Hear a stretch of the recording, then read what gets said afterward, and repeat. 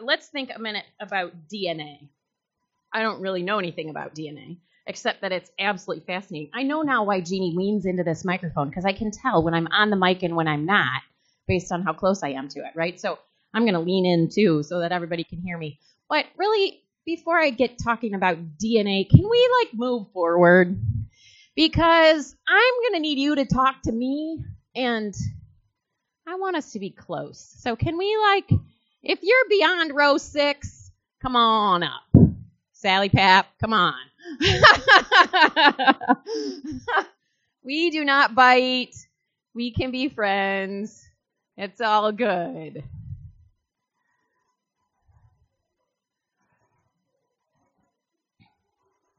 All right, so DNA. It's this cool little part of our cell structure. And I can't, and the numbers are too big for me to even speak out loud how many cells it takes to make up the human body.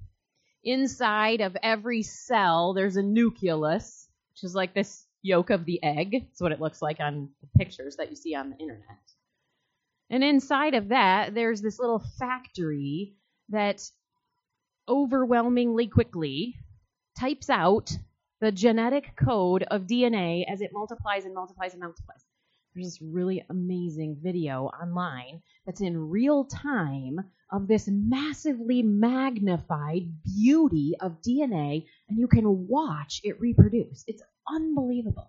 Inside the nucleus of every single cell in our body, the DNA is like a twisted ladder, and it stretches 1.8 meters long inside of every single cell. And in your body, that DNA is replicated in your toenails, in your hair follicles, in the muscles in your heart, in absolutely every part of your body, regardless of the function of that particular cell. The DNA is exactly the same inside of it.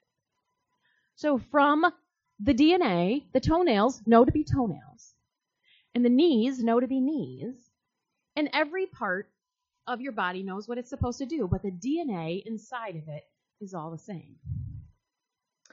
And what I want to talk about today is what I'm going to call, despite the title in your book, I'm going to kind of retitle it a little bit, the DNA of biblical women's ministry. And it will involve both teaching and helps, so I'm covered there. But God has given us His Word, as we've heard Jeannie proclaim so beautifully, that it ought to be the center of our preaching. And it ought to be the center of our small group ministry. And what I want to take and look at today is how it ought to be the heart of our women's ministry. Because that DNA, the Word of God, has been the same and will be the same for all eternity in Christians of all time. So think with me for a minute. DNA replicates the cells in your body, and depending on what kind of cell it is in your body, it multiplies or it replaces itself periodically. Some cells live as little as 3 months in your body. Other parts of your cells you have for the whole lifetime. Your nervous system, your brain function, they don't reproduce. If they get damaged, they don't heal. But other parts of your body, some parts of the cells live for up to 10 years. They reproduce at different rates. So we think of the body of Christ, the church, as a body, don't we? That's a metaphor that God gave to us. And the DNA of the Word of God has contained and kept the body of Christ, and the gates of hell have not prevailed against it for all of time.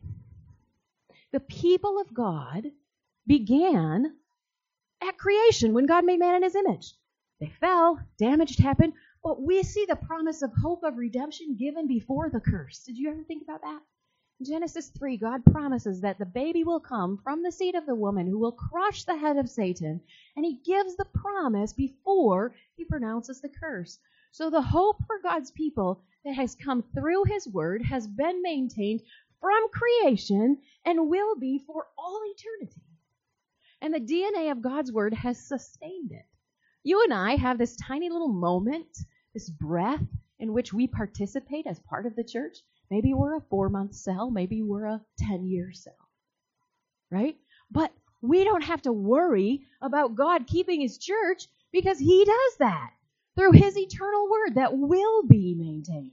Our job and our role while we're here is to do what he's called us to do, to play our part, knowing that he will continue to keep his church beyond anything that we can add or subtract from it, right? Sometimes bad cells die. They need to.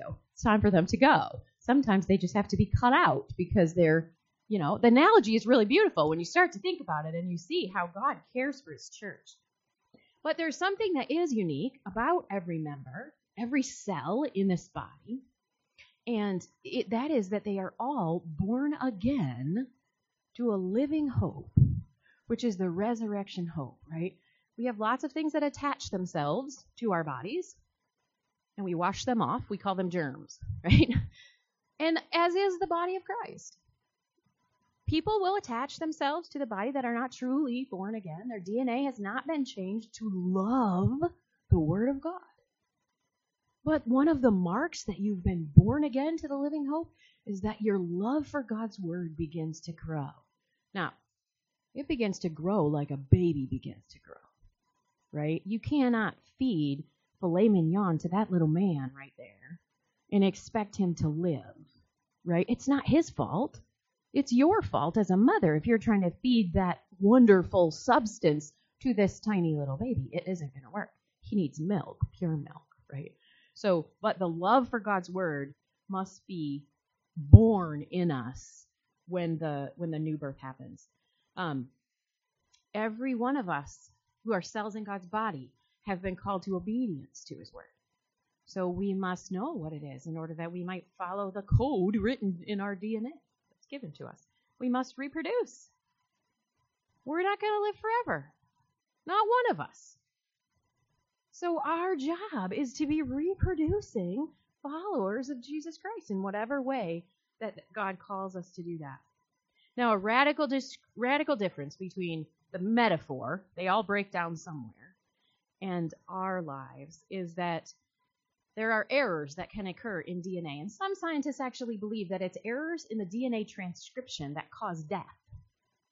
And the body eventually dies as the errors are multiplied. But this is what we know, is that the Word of God, it has no errors, it contains no errors, and it will not fail. It will live and abide for all eternity. So I want to look today at particularly how this Word of God functions in our women's ministry. And you might be sitting there thinking, well, I'm not a women's ministry director. I'm not in charge of women's ministry at my church. Therefore, maybe I should have gone to another session.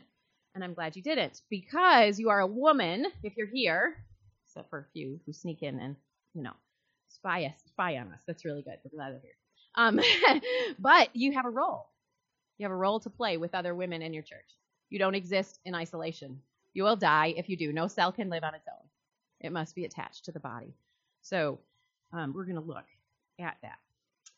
And what I want to argue for you is that God's glory and his dominion are displayed when women relate to one another according to his word. Okay, God's glory and his dominion are displayed when women relate to one another according to God's word. Let's think about glory for a second. We sing about it a lot, right? Almost all those songs we sang this morning have something to do with the glory of God. And we pray that the glory of the Lord will be on display. But I wonder how many times we actually stop and think about, well, what is that? I want it to be seen, but what does it look like? So let me just put this little thought in your head, that glory is God's righteousness visibly seen.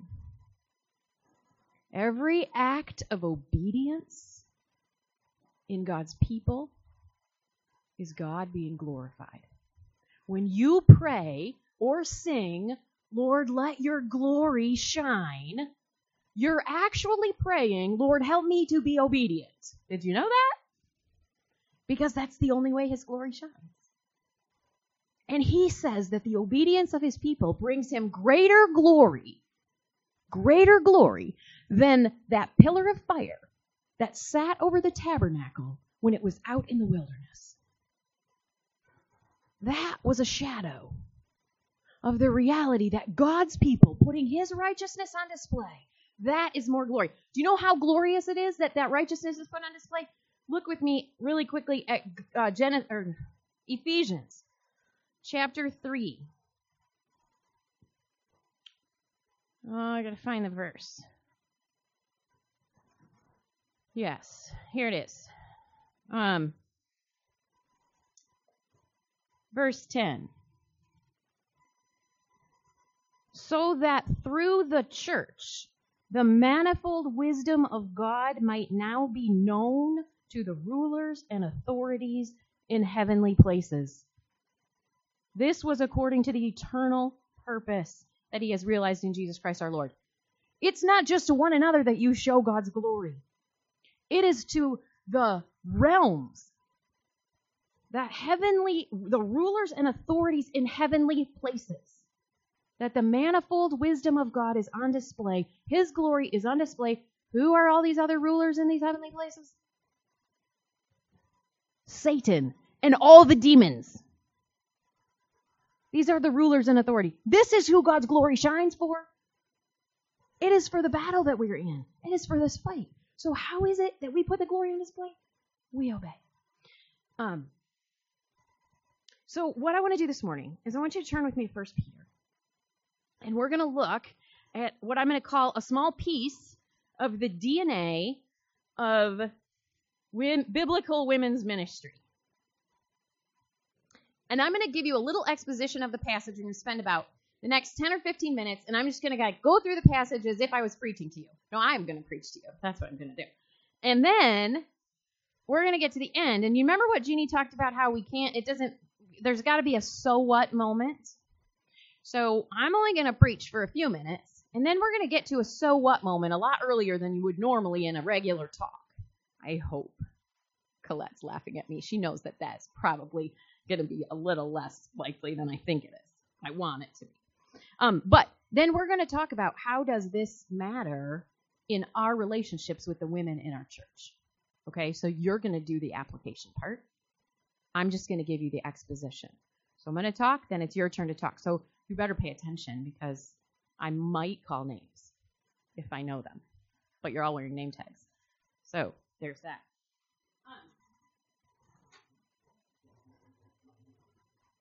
You're hiding them now. I know you are. Okay, but to get you started, I want you to get out a piece of paper and pencil, and I want you to pull that little notebook that you got out with notes. Okay, where you can take notes on it. Some of you, I'm going to push beyond your comfort zone here because I'm going to ask you to draw. But it's outside of my comfort zone, too. So right down the center of one of those pages, hopefully you have one that's still got a little bit of space on it. I want you to draw a DNA ladder. I watched a YouTube video on how to do that. So if I can learn that, you can do it too. Right? Okay, so watch this. We're going to take like this, and we're going to make a backward S curve. We're going to come around down like that. Just like that. You can do that on the page, right? Do that one motion. And then come back and do another one. Right next to it. Make a parallel line. You got it? We can all do that, right? Not too hard. Okay, now come over on this side. And I want you to do a similar thing, only stop at that line, pick it up here. Make your S curve come back around. Stop here. Pick it up on the other side. And come back down. Again, stopping at the same line, coming around, coming around. You're pretty impressed at your artwork, aren't you? Didn't know you could do this double helix. I didn't either. So then we can take and we can make some little bars in here like this, because it's like a twisted ladder, right? So you can illustrate and do this as fancy as you want. We're just going to make sure you know what you've drawn on your notebook.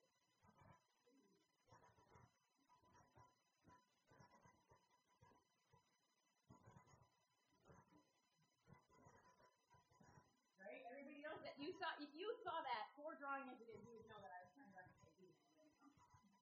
So if you've seen enough pictures of it, I hope so. But there we go. Okay. So have that on your page. Because what we're going to see in this passage that we're going to look at is that what looked like three separate commands, three one another commands in our passage, we cannot think of them as three separate commands. It's not a you pick two option, right? We have to have all three of these commands, and they all three work together and are twisted together and must stay together. If they don't hang together, we're in big trouble. Okay? So turn with me to 1 Peter chapter 1, verses 4 to 7.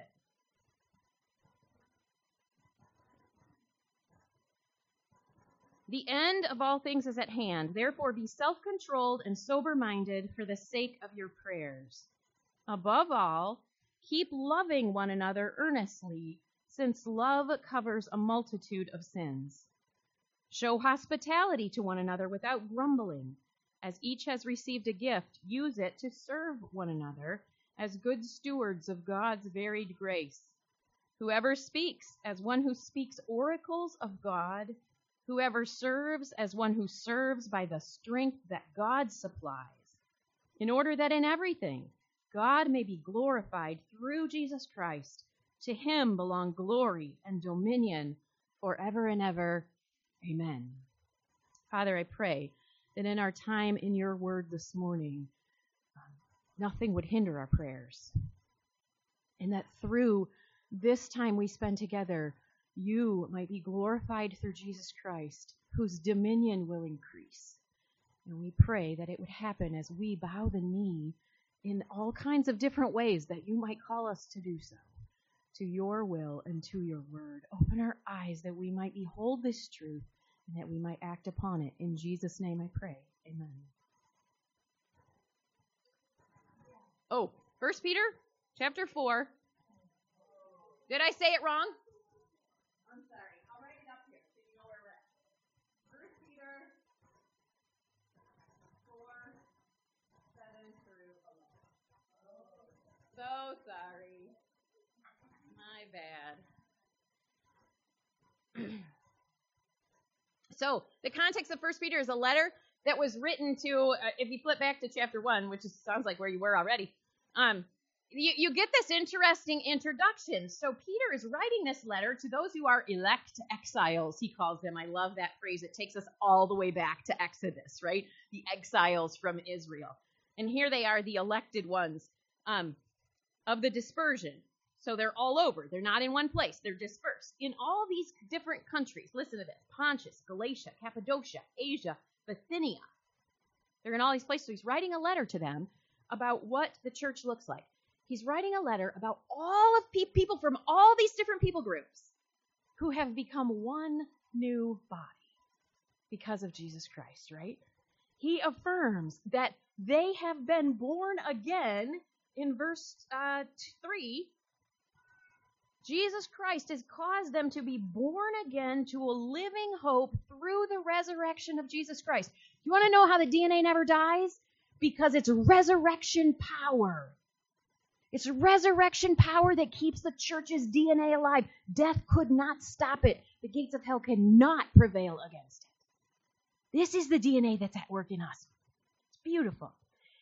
He also says that through various trials that all of these people will face in all of their different places, various trials comes in down in verse 6.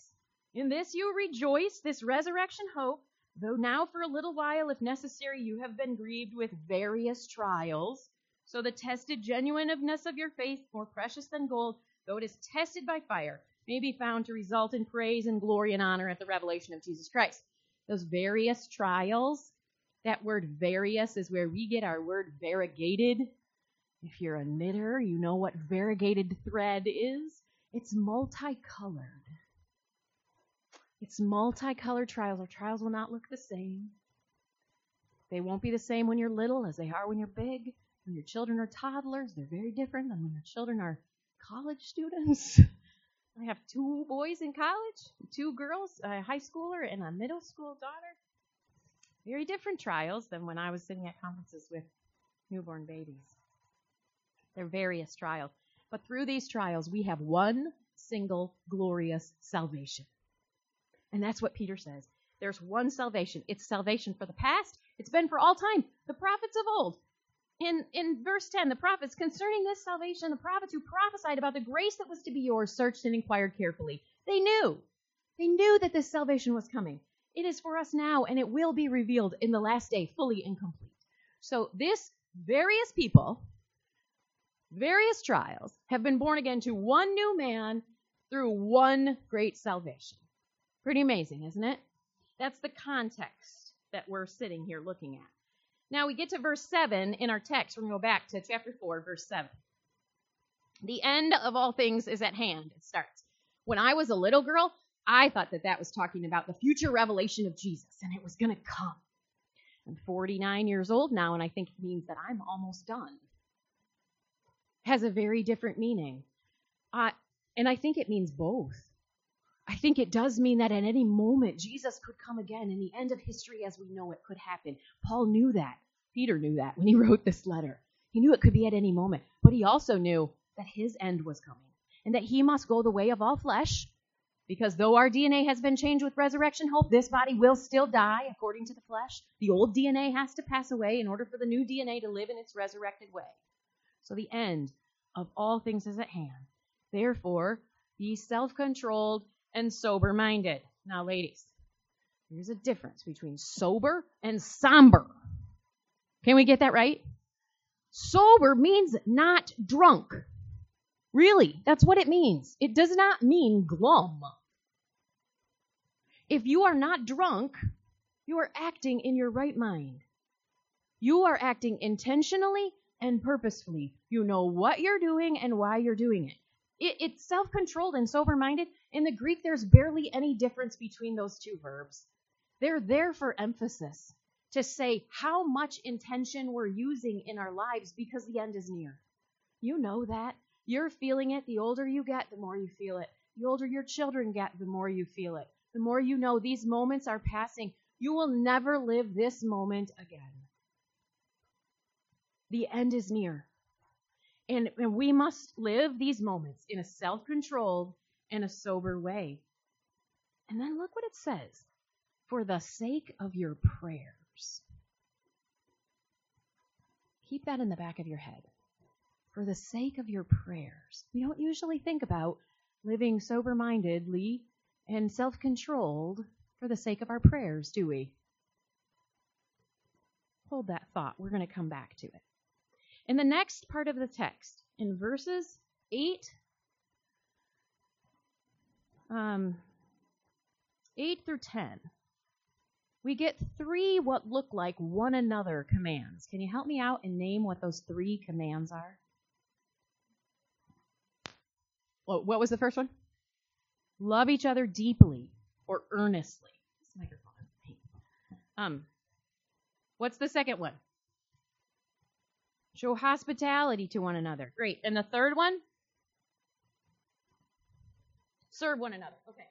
I want you to mark the deal. On the top, I want you to write love right here. Okay? And in here, I'm gonna jump forward a little bit. This center section, I want you to label this center section not hospitality. I want you to call it stranger love. Okay? And I'm going to unpack why though. Okay, we're going to call it stranger love. And then in the bottom section, I want you to call it church.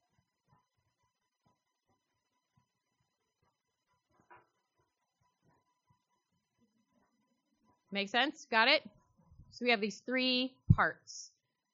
Service, did I spell it wrong? Just can't see that.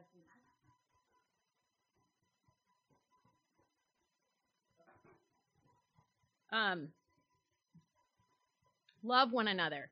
The apostle actually introduced us to this back in chapter 1, when he says, having purified, in verse 22, having purified your souls by obedience to the truth for a sincere brotherly love, love one another earnestly from a pure heart, since you have been born again, not of perishable seed, not that old DNA, but of imperishable, through the living and abiding Word of God. It's beautiful, isn't it? This is how We are to love one another. And here, as he's coming to summarize all that he's been saying, he says, above all, keep loving one another earnestly. Or what was in your translation reading, what was the word? Deeply. And sometimes that's how it feels, doesn't it? And that's how it's supposed to be. We're supposed to love one another deeply, since love covers a multitude of sins. Such an interesting phrase that gets thrown in there, right? It's not that love makes the sin go away, is it? Or that we should never confront sin in one another. We couldn't say that because Peter has confronted some pretty big sin in this book. I mean, right in chapter 2, verse 1, he says, so put away all malice and all deceit and all hypocrisy and all envy and all slander. Okay, we'll start there. That's a good list to begin with, right? So we're not saying that we love one another and let sin abide in us. But what he's saying is that your love, when you love one another deeply and earnestly, you will still love one another when you see their sin. And you will. You will. Before we were married, maybe we thought our husband didn't sin. And then we had day 2 of the honeymoon and all of our dreams went away, right?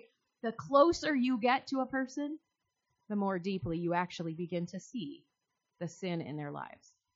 And the more your love feels like it could be stretched to the limit. But this is why love and keep loving, right? Keep loving. Keep loving. It's there. It's very strong in the emphasis there. 1 Corinthians helps us a lot here. It says, keep no records of wrong. Do not be easily provoked. Bear with all things. Believe all things. All this way, these are ways that we are to keep loving. This next phrase, hospitality. Show hospitality to one another. So in the original language, it's very interesting. It doesn't come across in English very well. This is not actually a new verb. It's a word that is describing the kind of love or a kind of love. It modifies the first word love, keep loving one another. The word actually is stranger love. It's philoxenia, if you like big words. Philoxenia. And xenia is a very interesting word in the ancient culture. It's not something that we understand at all. This word hospitality is not what you think it is. But there's no word in English, there's no part of our culture in English that can explain to us what this is. So we got to go back to an old book in an ancient Greek text called the Odyssey, written by a guy named Homer, which all grade school children used to read, but they don't anymore. But it's a shame because we don't anymore, our churches have been anemic in what hospitality means. Because in the ancient culture, hospitality meant that you extended whatever was necessary to anyone of your same social rank and position. Okay? If somebody came to your house and asked you for a meal, you would assume automatically that that was a person of your same social standing. You would offer them whatever they needed before you asked them their name. To ask them their name, to verify their identity, was a break of xenia. You would give it to them. Now, for them, a poor person to come to a rich man and ask a rich man for help, that was an absolute violation of xenia, a complete cultural barrier. So this phrase is very interesting because it's hospitality, which is stranger love, to one another. So what is the one another? What makes us a one another? What makes the social standing the same that we would go and ask for hospitality of one another? Jesus Christ, the same DNA. We are born of the same DNA. Remember I pointed back to chapter 1 and all those cultures that are listed there in chapter 1 where all these people are? Do you realize that there were 10 primary languages represented in those people? Not only primary languages, but tribal customs, familial patterns, all these different cultures, to say nothing of the Jew and Gentile divide that has been broken down by Jesus Christ as he has given all of these people new birth into this living hope. Ladies, if we didn't fail here on hospitality, we would not have racial issues in our church today. We would not be talking about all of these things that we're talking about, this black-white divide that lives in America. It would not exist. It ought not exist. It ought not to have existed from day one. This is what Peter is speaking to. When he says show hospitality to one another, he's saying you've reached out across the cultural barrier. 1 Corinthians 14, right after this love chapter, it actually says in there, do not forbid speaking in tongues. Well, we believe in cessationism. We don't even think tongues exist anymore, right? Well, until you go to the grocery store in Dearborn and you can't even read the words on the shelves because they're all written in Aramaic. But yet in our churches, we forbid speaking in tongues, don't we? I have a really bad story to tell you that was very convicting as I did this passage. A few years ago, Women's Ministry at Berean was approached by a church in Detroit, and the pastor asked could their women come and participate in an event that we were having at Berean. Well, their women only speak Spanish. And at that point, it was just a one-day event. And so we did all the work of having a translator and inviting these women in. And then he followed that up. They loved it. And he followed it up and asked could they come to our retreat. And ladies, I said no. It was too much work. And I felt like it would take away from our women and what we were trying to do, to bring a translator to the retreat and have all these women there. And I grumbled. I didn't show hospitality without grumbling. I did not offer stranger love to these women who were Spanish speaking and could have been unbelievably blessed had we gone to the work of having a translator there. So we talk about teaching and how it works through us. Sometimes it really does work through us. It works us over as we prepare to teach. And this was a huge conviction for me as I worked through this passage and realized that showing hospitality is not necessarily having somebody over for dinner. Serving one another. That's the next phrase that it gets to.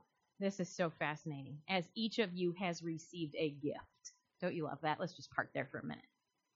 I'm supposed to stop now. 36. I'm past when I was supposed to stop. See? That didn't work. But we've each received a gift. This is so amazing. We're born again, this new DNA. You've received a gift. 1% of you is different than all the rest of us. That's how DNA works. Did you know that 99% of your DNA is exactly the same as the person sitting next to you? It's only 1% that's different that makes you look so different from the person you sit next to. And as it is in the body of Christ. We are 99% the same. Born again to a living hope, believing all of these things in this word, being sustained by this thing. But one thing about us is different, and that is the gift that we're given at the point of salvation. We're given a gift. We have to figure out what the gift is, right? We don't necessarily know what it is. It's given to us in newborn form. It's not given to us fully developed and fully mature. Like our salvation comes in newborn form. So our gift comes in newborn form. It's varied. Look at that. We are to use the gift to serve one another as stewards of God's varied grace. We have multicolored trials. We have multicolored gifts.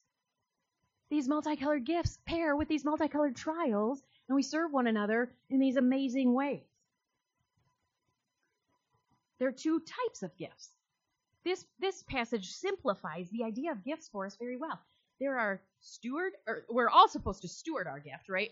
And just lest we forget, a steward means the guy that multiplies it on behalf of its owner, right? A steward isn't just the caretaker of it, but he's the investor of it who makes it multiply.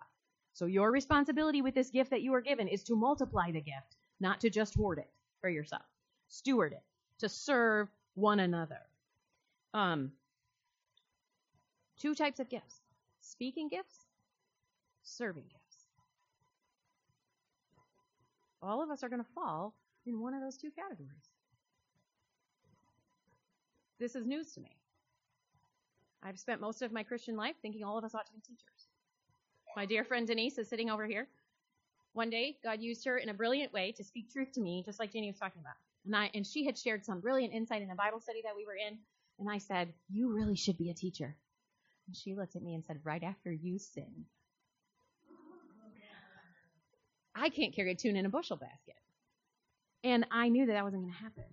But that started a process in me of realizing that it is the responsibility of women's ministry to cultivate both the teaching gifts and the serving gifts in our women. And the teachers have to figure out how to do that because the servers aren't going to tell you. This is where the problem is. You have to go to these serving people and you have to draw it out of them. And you have to figure it out. How it is that they offer their gifts of service. So we're going to talk about that in a minute. What's the goal? Why do we do these things? Look, in order that in everything God may be glorified in Jesus Christ. In order that in everything. All these ways that we function together as one another so that God might be glorified. And then guess what Peter does right here? He prays. Remember he started this passage about being intentional, self-controlled, and sober-minded for the sake of your prayers? What prayer? This prayer. To him belong glory and dominion forever and ever. Amen. Right? But they have to function together. We're going to fail at our serving gifts. I failed at exercise, at recognizing and loving serving people. Denise covered that with love. And she's still my friend. It's lovely. And she's helped me learn to better appreciate people with the serving gifts. Right? But we can't separate them. You see how this works? When our gifts come together and they're strangers, my sister's in a church that does refugee work. Lots and lots of refugee work. She sits at the hospital bed of pregnant women who don't speak English while they're delivering babies in American hospitals, and she tries to communicate from a language she doesn't know to nurses what is happening with the woman that she's sitting with, that she brings this baby into American world that she knows nothing of. And then she doulas with these women and helps them and incorporates them into her church and goes to grocery stores with them and does amazing, exhausting work. And I just thought, it blows my mind, but she serves with stranger love to these women who are so very different than her. Let's take a few minutes. It's 41. We're supposed to have till 45. And let's apply this. Let's see how the love binds these things together. Oh no. I have a book. Kelly, there are 2 books on the table in the speaker's room, the Trellis and the Vine books. Would you bring them to me? I was supposed to give them away. I'm going to give them away. But I don't have them. How is it that we know one another? Because to exercise our gifts with one another, we have to know each other. This book that I'm about to give to somebody is a great resource. It's called Trellis and the Vine. It uses the analogy of, how we put a trellis, which is like the garden thing, right? And we want to grow the vine. And sometimes we get so distracted at building a trellis that we forget that the vine work is really what we're about. And the trellis is only to support the vine. So we want to be really careful as we even talk about how do we do this in our women's ministry, that we're not just doing trellis work. We're not just going to create a program for all this, because the goal is to grow vine, to grow people that are able to exercise this. This is a great resource that I want to give away to somebody.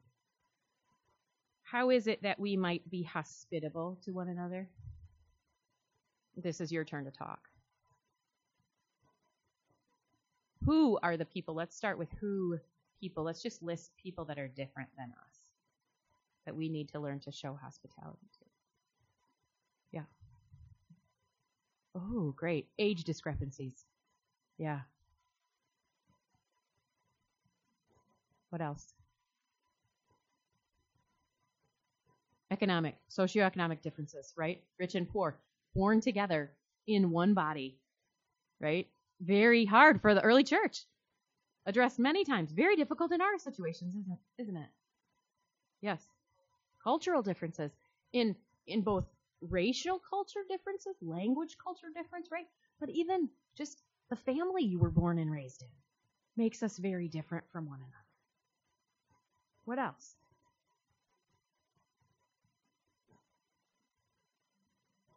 Educational differences, that's great. You have some people that have significant amount of higher education and other people. In America, most of our people are literate, at least the adults in our women's ministry, but when I've gone to Haiti several times and spoken there, and half the pastors' wives that are sitting in the room that I'm speaking to are illiterate. So how do we exercise and show love when people are at such different places than us? Physical disabilities, right? Or just physical difficulties or differences in any way. What about children, right? Children and adults. Are children members of the body of Christ who we ought to one another and make feel welcome? Yeah. Marital status. That can feel like an alienating and isolating thing in any crowd, can't it? If you're a single woman in the crowd that most people are married in. Very good. Family size. Yep. Excellent. What about mental illness? It's a hot topic on the news these days. People like to keep that a big secret. Our church is welcoming to. You know another true story? I have a friend who has struggled deeply with mental illness and has been in different psych facilities. Dare admit this? I worry when she's in these places that she'll so talk about our church and how much our church ministers to her and helps her that they'll all come. That's hard. That's a true story. I panic sometimes thinking they're going to show up. Colette's laughing because she knows it's true. It's hard work. It's hard work, but these are people born again by the blood of Jesus, purchased, and they have a resurrection hope, and we must extend stranger love to them. Must. And we must help one another, and we must cover one another's failures with love when we screw up, because we're going to do it. What about how do we grow our gifts? And how do we help one another grow in our gifts? Remember, we're going to build this on the principle that a gift is given to a newborn baby in the faith in a newborn way. How do you identify your gifts?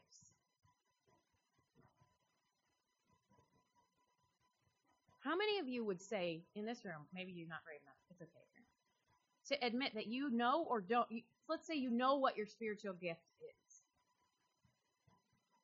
Yes? A few of you. That means that the rest of you are probably in a quandary as to what has God gifted me with. How do I figure it out? I'll give you a couple clues. What is it that you love to do? Often God just takes something that you absolutely love, and that's his gift. That's how he wants you to love and serve the body. You have to do it with intentionality, and you have to do it with focus, right? The sober-mindedness. It's not going to just organically happen, right? It's got to be cultivated. But if it's something that you really love to do and you can serve the body with it, then do that. I have another friend in this room, and she's an administrator extraordinaire. She never misses a date. She plans everything 25 months in advance. She knows when you're supposed to have small group and whether you're going to have food for it or not.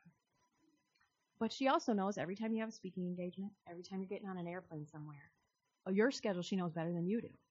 And she'll send you a text, and she'll remind you that she's praying for you, and you've forgotten what it is that you're supposed to be doing. And you're really grateful that somebody's praying for you because they just reminded you, oh, yeah, I better get that ready. Thank you, Darla. I've learned much from Darla. I love Darla. Now some of you get Darla, and I don't anymore. There's another way to find our spiritual gifts, and it's a negative way. But sometimes it's the way God reveals this to us. What is it that makes you jealous? When you see women in the church doing something, are you jealous of them? Do you find yourself being jealous? Do you find yourself wanting to think ill of them because of what they're doing? Did you know that most sin is a falling short of glory? And there's a seed there often that says maybe this is something that you need to be doing. That's why you're jealous of it. That God is actually signaling to you that this is something you ought to be doing. But you can't just jump in and say, oh, I have a teaching gift, I'm going to be a teacher. No. You're born in a baby, and you have to learn to read, and you have to learn to write, and you have to practice communication, and you have to be involved in the training process of how to become a teacher. But if you look at somebody and you say they just like attention, they just want to stand up in front of people all the time, you sit down and talk to me, I bet you have a teaching gift.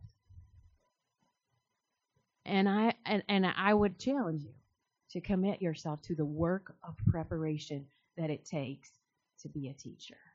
Because it is not easy. Jeannie told you that last night. It is hard work to do this teaching work, but it is rewarding and it is rich and it is wonderful. And if there's any seed in you that is jealous of somebody else that gets to stand up and teach, you better dig your heels in and get to work, because that is very likely a sign that God has given you a teaching gift. Weird, isn't it? But it's true. If you're jealous of the person that gets to run the kitchen, Renee saves my life all the time because she runs the kitchen for our teacher training programs. It's amazing.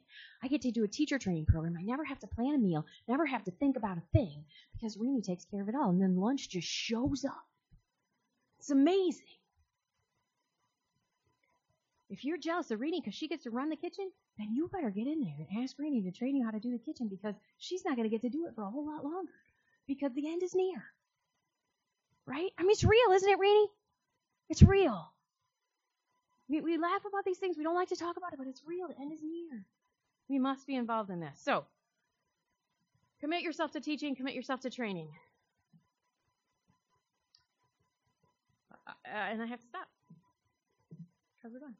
But here's another way. I just want to end with this. That I know, Orange is just chuckling. She's laughing at me. I never want to stop. Look at verse 12. After this glorious passage of God getting glory and dominion through these answered prayers, because we're living life according to the DNA that he's given to us, the very next thing he tells us is, beloved, do not be surprised at the fiery trial when it comes upon you to test you as though something strange were happening to you. But rejoice insofar as you share Christ's sufferings, that you may also rejoice and be glad when his glory is revealed. If you are insulted by the name of Christ, you are blessed, because the Spirit of glory and of God rests on you. There, your prayers are answered for glory and dominion, for God to have glory and dominion when suffering comes. So don't run from it. Don't be afraid of it. Know that the minute you commit yourself to exercising your gifts to one another, doing so to the strangers, and keeping loving one another, as this DNA just repeats itself over and over and over again, you are going to face trials. Somebody's going to be upset with you. They're going to think you ought not be doing what you're doing. They're going to think something's wrong. This is glory. This is God's righteousness on display. Know it. Embrace it. Sing with joy. Who wants this trellis in the vine book? Somebody. There we go.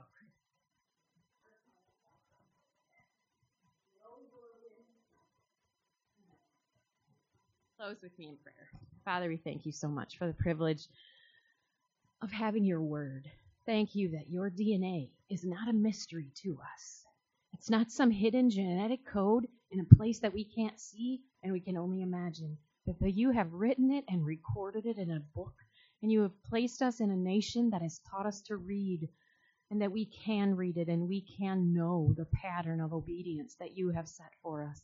Father, I pray that these women would leave here encouraged and excited, affirmed that you loved them so much that you called them, you raised them to a living hope, that you have called them to one salvation in which we all partake, that you have called us to love together, to love the strangers. Help us to love the strangers, oh God, and get outside of all of the things that hinder us from doing that. And then, Father, help us to serve one another through these gifts, so that you might have glory and dominion forever and ever. Amen.